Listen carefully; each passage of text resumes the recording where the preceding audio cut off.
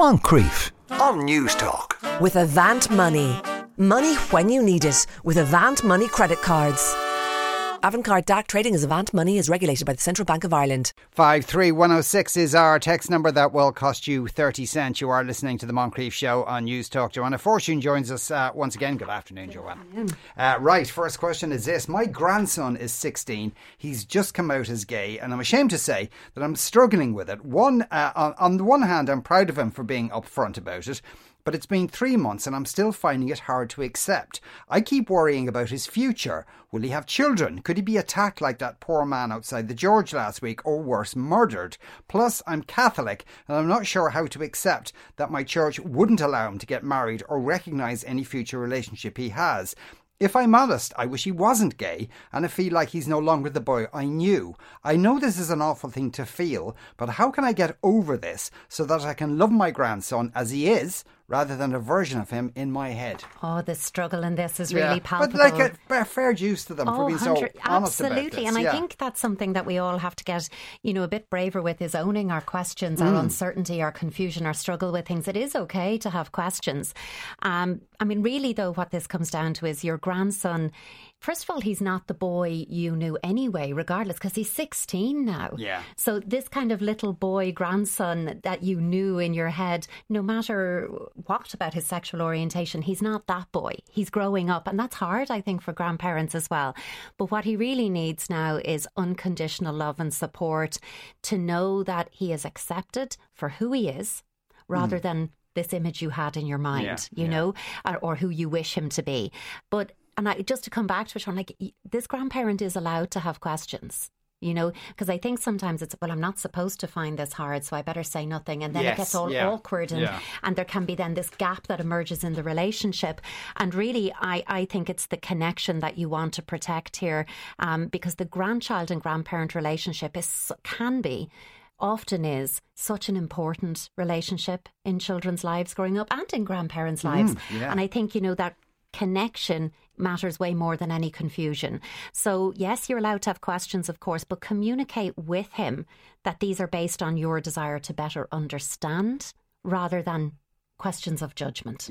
You know, because if you're saying, look, I do have some questions, some of them might sound a bit awkward. I'm really not trying to. It's my confusion. I'm just trying to understand how this will. And also to share, I'm worried about you. And it's not that I'm worried about you. I'm worried about other people's behaviour towards you.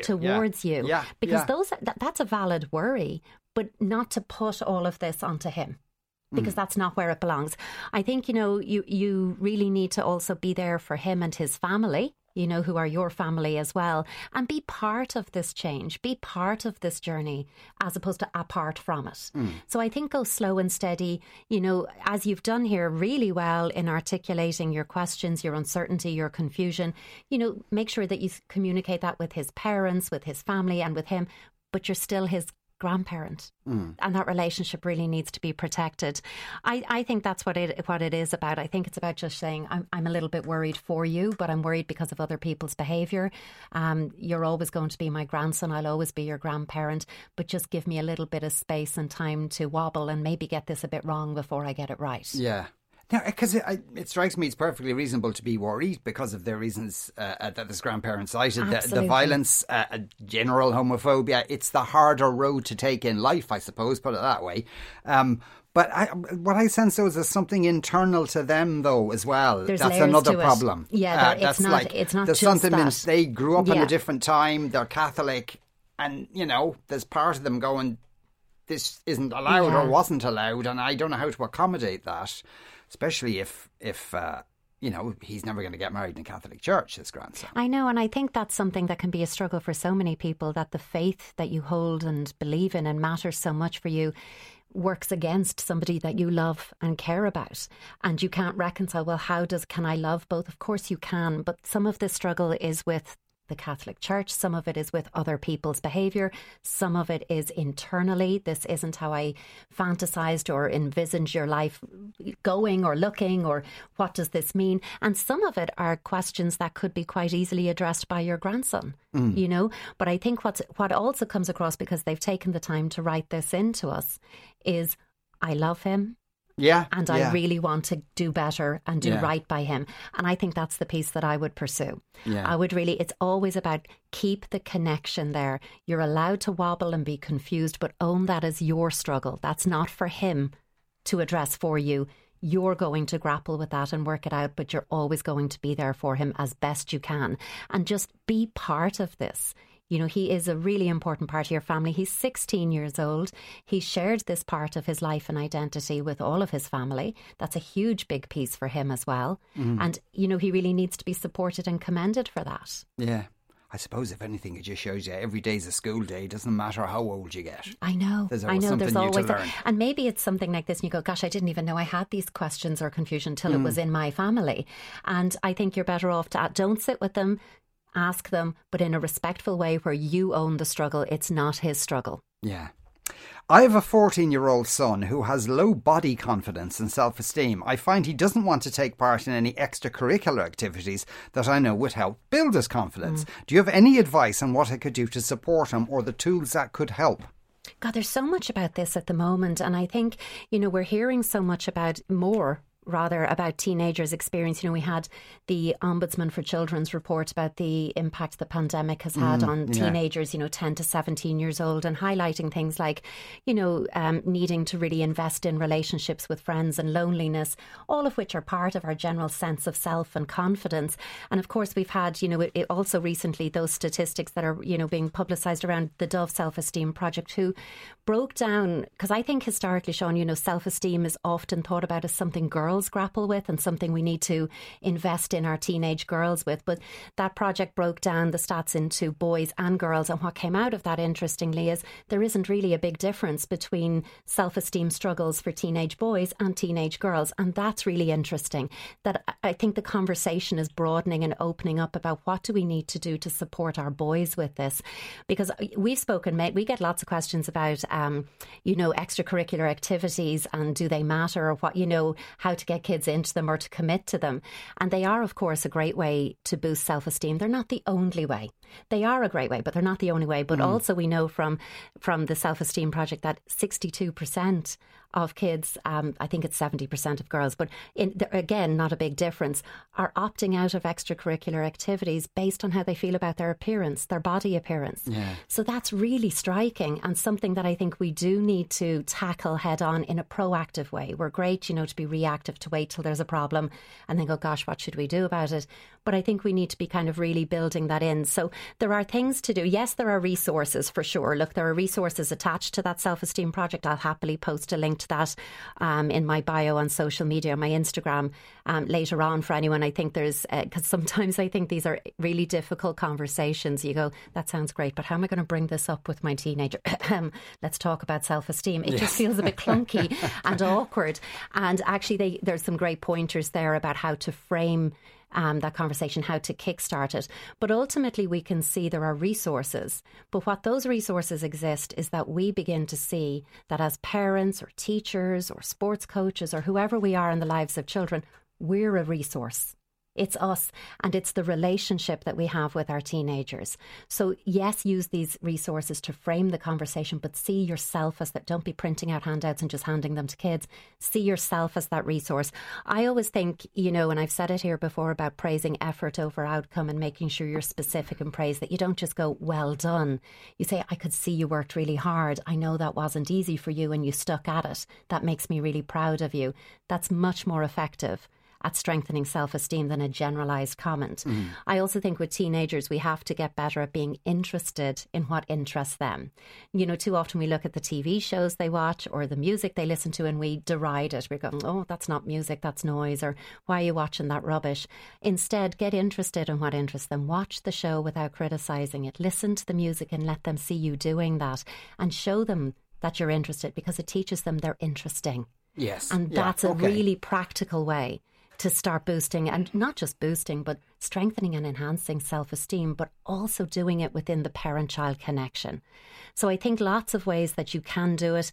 I certainly don't think you're alone, and I don't say that lightly as a way of going, sure, look at half the kids out there have no self-esteem. Don't worry about it. I think the opposite. If half the kids out there have low self-esteem, we all need to worry about it and do something about it. and it's probably a how long is a piece of string question, but like, when does this start? Does this, because it's my general impression, it seems to be a thing that displays itself more when they hit puberty in their teenage years. But like, has a process begun before that? Definitely. We're looking really at middle childhood where we see this emerging, the kind of 8 to 12, but really that preteen peaking at 9, 10 onwards. So you're right. Often we see it at kind of 14, 15. And there is a developmental awkwardness in adolescence as kids are working out who they are, rediscovering identity and who's like me, who's not. They go through those processes of estrangement and establishing they're nothing like their parents. I'm anything but like you. And there is that kind of developmental piece, but the self-esteem then gets battered developmentally. But if you went in already vulnerable and fragile, it's particularly pronounced. So I would say you start it young. Like, I'm thinking, Sean, talking to you, I have an almost 5-year-old, and every morning she stands in front of the mirror and says, I look beautiful today. And it makes me smile, partly because I love hearing it, but also because, gosh, I would love to have that self-belief of a 5-year-old and give it to teenagers that could stand in front of the mirror and say, God, I look beautiful today, and approach the world with that outlook. But if we can invest in that very kind of specific praise, effort over outcome, really encouraging kids to master tension. A lot of kids, especially little ones, will have been going on, Easter camps or whatnot over the break, and there might be those nerves of, I'm a bit nervous about this, that we don't hover like helicopters going, I'll make sure there's no discomfort for you, but that we say, it is hard, and we validate that because you've never been here before, but I bet you're going to enjoy it, and you'll find something and you'll meet a friend, and lo and behold, most of the time that is the experience. But they get to experience mastery over tension, and that's also a great way to begin that self-esteem boost, that it's okay for me to feel nervous, but I will be able to master that because I'm confident in doing so. And if we can continue those experiences right through middle childhood and really keep the conversation about body confidence, about self-esteem, about, giving those opportunities to practice independence early and then grow them up in line with our kids, we're investing in it from the earliest stages. Starting the conversation in teenage years, not impossible, but it's a little bit harder. Yeah. One comment on the first email that Jonah was dealing with from the grandparent who's struggling a bit with their 16-year-old grandson coming out as gay. This might be a little bit harsh, but I'll read it out anyway. That person should leave the Catholic Church. It's the church's problem, not the grandson's. On the other things, you just need to accept. You don't need to understand. People always think they need to understand. You don't. Great if you understand. You do, however, always need to accept how people choose to live their lives, except, of course, being gay isn't a choice. It's just the way it is and should be celebrated, says this texter. So, I don't know, might be a little bit harsh. Understanding maybe more of can grow. Yeah. I mean, you might start from a place of, look, the one thing that hasn't changed here is I love you. That's a constant. So I can use that, the fact that I still love you and have always loved you and always will, and accept. And then within that love and connection, that's why I kept saying really strengthen and invest in the connection. Understanding can grow and evolve. Yeah.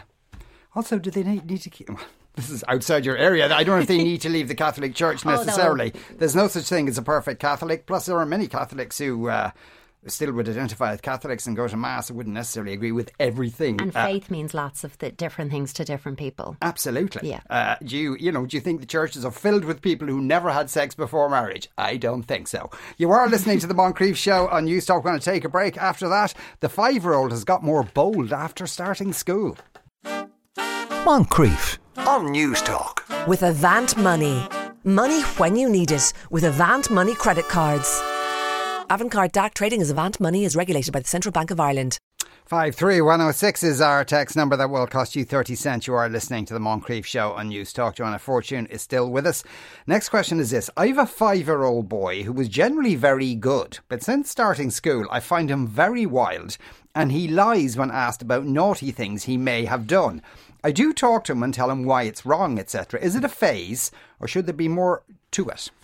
It's interesting because, I mean, look, he's 5 and starting school, but, these lining up, it doesn't mean causation, does it? You know, that it's not because he went to school his behaviour has disimproved. I mean, sure, look, if you think there's something going on at school, get curious about it, but I would stay out of certainty for sure here. This would be one where I'm like, you know, look at his age, he's busy, he's coming into contact with lots of other kids. One of the ways that small kids try to understand, you know, behaviour patterns and expressions in others is they repeat them. So there could be a little bit of that going on, but again, that would be developmental, not a problem. But the thing about the telling the lies is always interesting to me, because I really believe that learning how to tell a lie is as developmentally important as learning how to tell the truth. I know that's not a popular theory on this, but I really do believe it, because, you know, children start to be able to tell us lies about 3 years old. You'll get some of them who'll be quicker to that mark, and they'll be doing it at 2. You know, where they're holding the red crayon and it's all over the wall and they're like, it wasn't me. You know, they don't tell good lies at that age, but they begin to do it. And then that kind of propensity for lying and, you know, little richer narrative to the lie really increases between 4 and 6 years old. And most kids are closer to 8, 9 years old before they've refined the art of lying, and they could tell you something that they might actually get away with, that you might be going, oh, okay, I'm not sure, that could be the truth. So, you know, a clumsy lie or lots of fantastical stories, as I'm going to call them, between 4 and 6 years old, where this little guy is very, very normal. Okay, so, you know, I don't want you psychopathologizing this or worrying, gosh, you know, who am I raising here? What does this mean for his future? You know, lots of reasons why they lie. They lie, like any of us, let's be honest, they lie to cover something up, to avoid a consequence. Often at this age, they're testing your response. Because they may be about to tell you something else, but I'll open with this one and see how it goes and then decide what I'm going to do. To make a story they're telling us more exciting, they might embellish and add in more details. Again, I think when you're listening, you'll be bringing to mind adults who do this as well. And also, don't forget, at this age, they're really in the throes of rich imagination. So that can also lend itself to a good old lie, or embellishment. And there is a difference between a tall tale and a deliberate lie.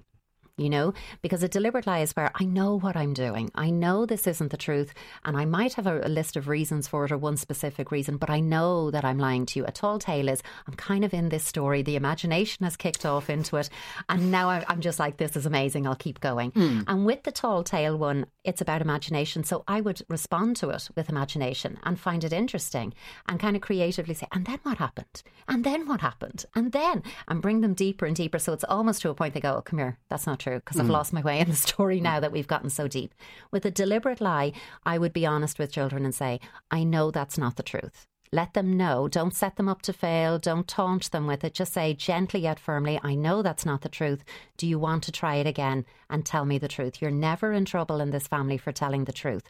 And that needs to be your truth, by the way, because then if I do tell you the truth and I still get punished or consequenced, I don't have an incentive to tell you the truth again. So it might be that you then say, well, I really like that you told me the truth. What you did isn't okay and I don't want to see it again, but there's no consequence because the truth is never consequenced. And you do it that way. So you can promote honesty as well, you know, in that way, but also by modelling it yourself, that you own your own mistakes, that you might even share, oh, I made a mistake in a report I was writing today or in an email and I had to tell somebody that I didn't get that right, but it was, you know, better that I told them than I pretended it wasn't me. And that you model that kind of behaviour so they see it and go, oh, that's the right thing to do and it's valued.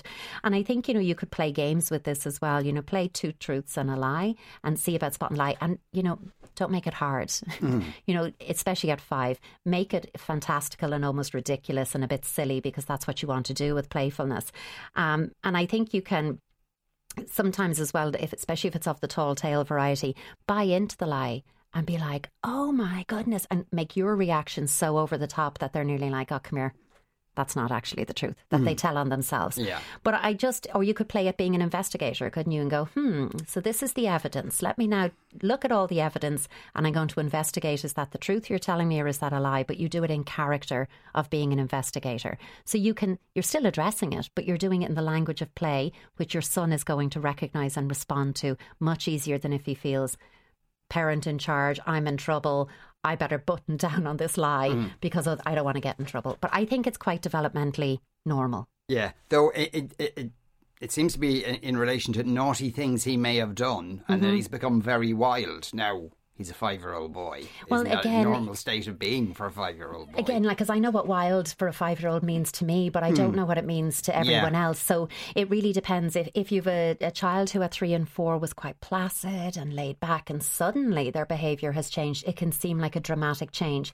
But busy, boisterous, active, wanting that high stimulation, high charge, that's, possibly what he's getting in school at yard time or playtime, isn't it? When they're outside running into each other, crashing, screaming, roaring, and a lot of wild play. So you can do some structured play, but also he may be cueing you that he needs a little bit of higher stimulation to release some of that energy that he's holding. So make sure that you've waves of playful energy stuff in his day, including the running around, getting outdoors, a lot of physical release. Because again, it depends on what wild means. If you're talking about wild, or if you're talking about kind of constant, hyperactive, highly charged behaviour, those are different things. Yeah. If you're listening and going, look, I think what I'm describing is much more than this, you could always check with the teacher and see how they're finding him in school. And if they're saying, well, now that you've mentioned it, we have noticed a difference and we are having to correct behaviour a lot, you could do that. Yeah, it is funny the stuff they come out with, though. When they're spinning, like that. My 6-year-old has a friend who has been in the back of our car once or twice, but, kind of I've a donkey, has invented brothers that she doesn't have. And then kind of what she thought was the most impressive thing was to announce to the car that her father was a science teacher. He's not even a teacher, but I don't know. To her, that was the coolest thing you could be, which was kind of sweet. You know really. So much. Yeah. Now, we have a fabulous 8-year-old boy who's a lovely, happy, good-humoured fella who gets on well with his 10-year-old sister, doing well in school, plenty of friends. I suppose he's never been the hardest, has always made a bit of an issue out of the usual cuts, scratches, bumps and bruises, but nothing out of the ordinary. Recently, though, he's going through a phase of milking injuries to a ridiculous extent. I don't think he's making them up entirely, but they are not as nearly as bad as he's making them out to be. The most recent example involved what he said was a twisted ankle, which had him limping and hobbling as if he'd been shot in the foot. The limp came and went through the day. Our response is usually not to draw attention to him too much while he is doing this, although I must admit I have said, go on, you're grand, quite a few times if he regularly mentions it to me. Where it gets annoying is that he had his swimming lesson later in the day, which he usually likes, and he just stood in the pool and barely moved for the whole thing. He has previously not taken part in other classes or activities due to other alleged injuries, but it can happen when there are no activities as well. He had a play date arranged with his best friend this morning, though, and made a miraculous recovery.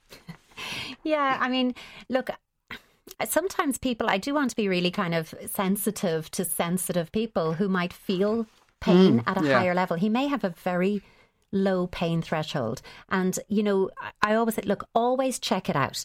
So, I mean, if you're thinking, because I'm imagining with this, like if you have a child who's like, oh my goodness, my leg is falling off, that you can get quite dismissive quite quickly and go, for goodness sake, here you go again.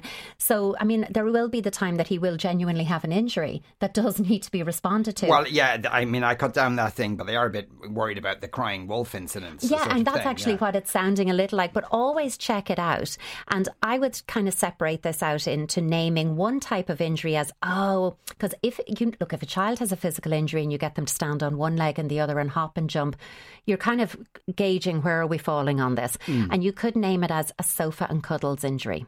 Okay, that requires sofa and cuddles, and this is like a prescription, and you treat it very seriously. Oh, this is a sofa and cuddles. Let's get you to the sofa and the blanket, and we're going to sit and we're going to cuddle and give this time. And then when you follow sofa and cuddles, the next stage is, now we have to play to make sure that those muscles get moving again and that we get your leg moving or your arm or whatever the injury is. And then you would say, I think this is a body injury, and then you get the ice packs and the raised foot or whatever it is. But both are real. And I think that's the important thing, because for him, it may not be that he has a swelling or a muscle pull, but he has a hurt or an injury and he's trying to elicit something from it. So I would treat both as real, but separate, sofa and cuddles, ice pack. Different kinds of injuries. And, that's how you're going to do it. I also think stay with curiosity over certainty, because I think, Sean, with this kind of stuff, these kids are often dismissed as attention seekers. And attention seeking behaviour is often, or more often, connection seeking behaviour. Yeah. Something in him and it's not that you're not giving him enough, these parents, but some kids are sensitive and they need a little bit more. They need a bit more nurture, a bit more one-on-one time, a bit more focus on them, and they'll find ways of eliciting that from us. So I would say play with nurture without him contriving to be minded. You know, do soft play, gentle play, wrap up in the blanket, you know, swinging or singing, not swinging, swinging in a blanket, certainly, that could be part of it, but singing songs, just swaying, enjoying that piece. There's little bits that you could do for nurture play that just involve, say, a cotton ball and a feather, and you get him to close his eyes and guess, are you touching his cheek with a cotton ball or a feather? It should not be difficult to make that guess, by the way. Make them obvious. And doing little, you know, cotton ball face massage, gentle types of play, baking, sensory play, all of that kind of stuff, so that he's getting nurtured and minded through play without having to do anything to bring that focus to himself.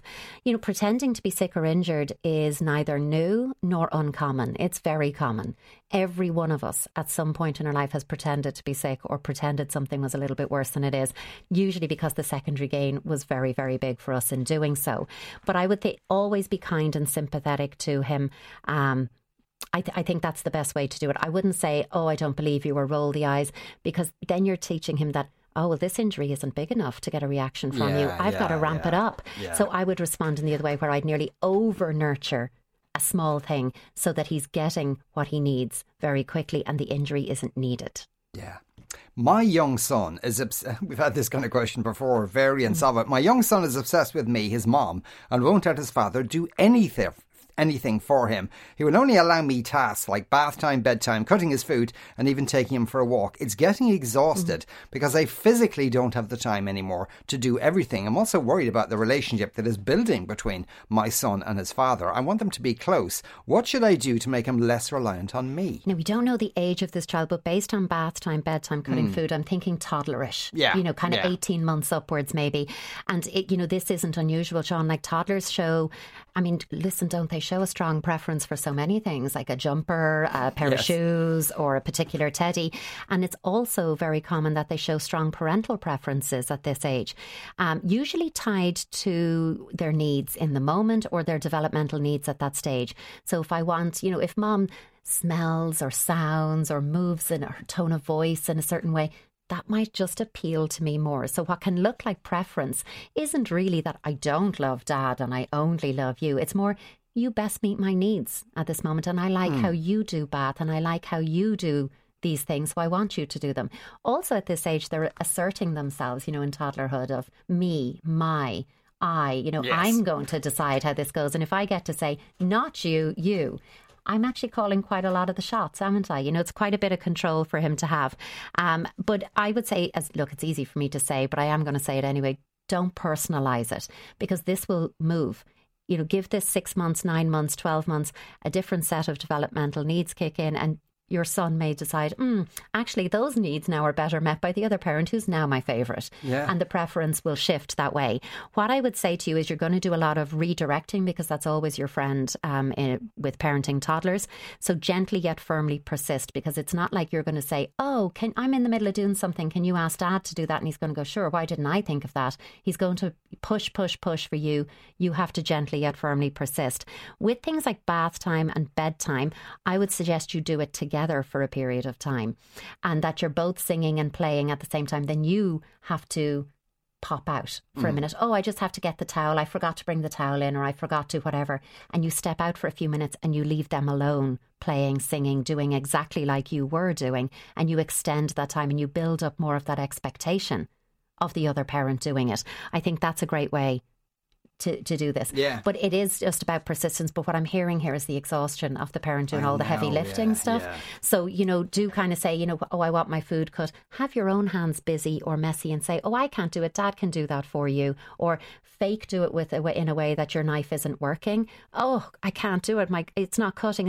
And dad can come in and take over and do it. So you're normalising for him. Both of us can meet your needs. Though, presumably, given it's a toddler, that toddler is going to resist those little changes. And is wired to do I don't so. want Daddy doing Absolutely. And that's what they're wired to do. But, you know, toddlers are great, you know, especially when they have that secure, you can meet my needs. Now I'm going to hit you with my wants. And I have, you know, no delayed gratification or impulse control. I want stuff and I want it now. And when you say no, that is just an invitation for negotiations to begin. That is bang on for what toddlers should be doing. It doesn't mean it's easy or pleasant as a parent, but it is. So we have to say it's okay for you to want me to do it, but that doesn't mean I can always do it. Yeah. Joanna, thanks a million. Thank as you. ever, Joanna Fortune there. You are listening to the Moncrief Show on News Talk. We're going to take a break after this. After that, preparing for disaster. Moncrief on News Talk. With Avant Money. Money when you need it with Avant Money credit cards. Avantcard DAC trading as Avant Money is regulated by the Central Bank of Ireland.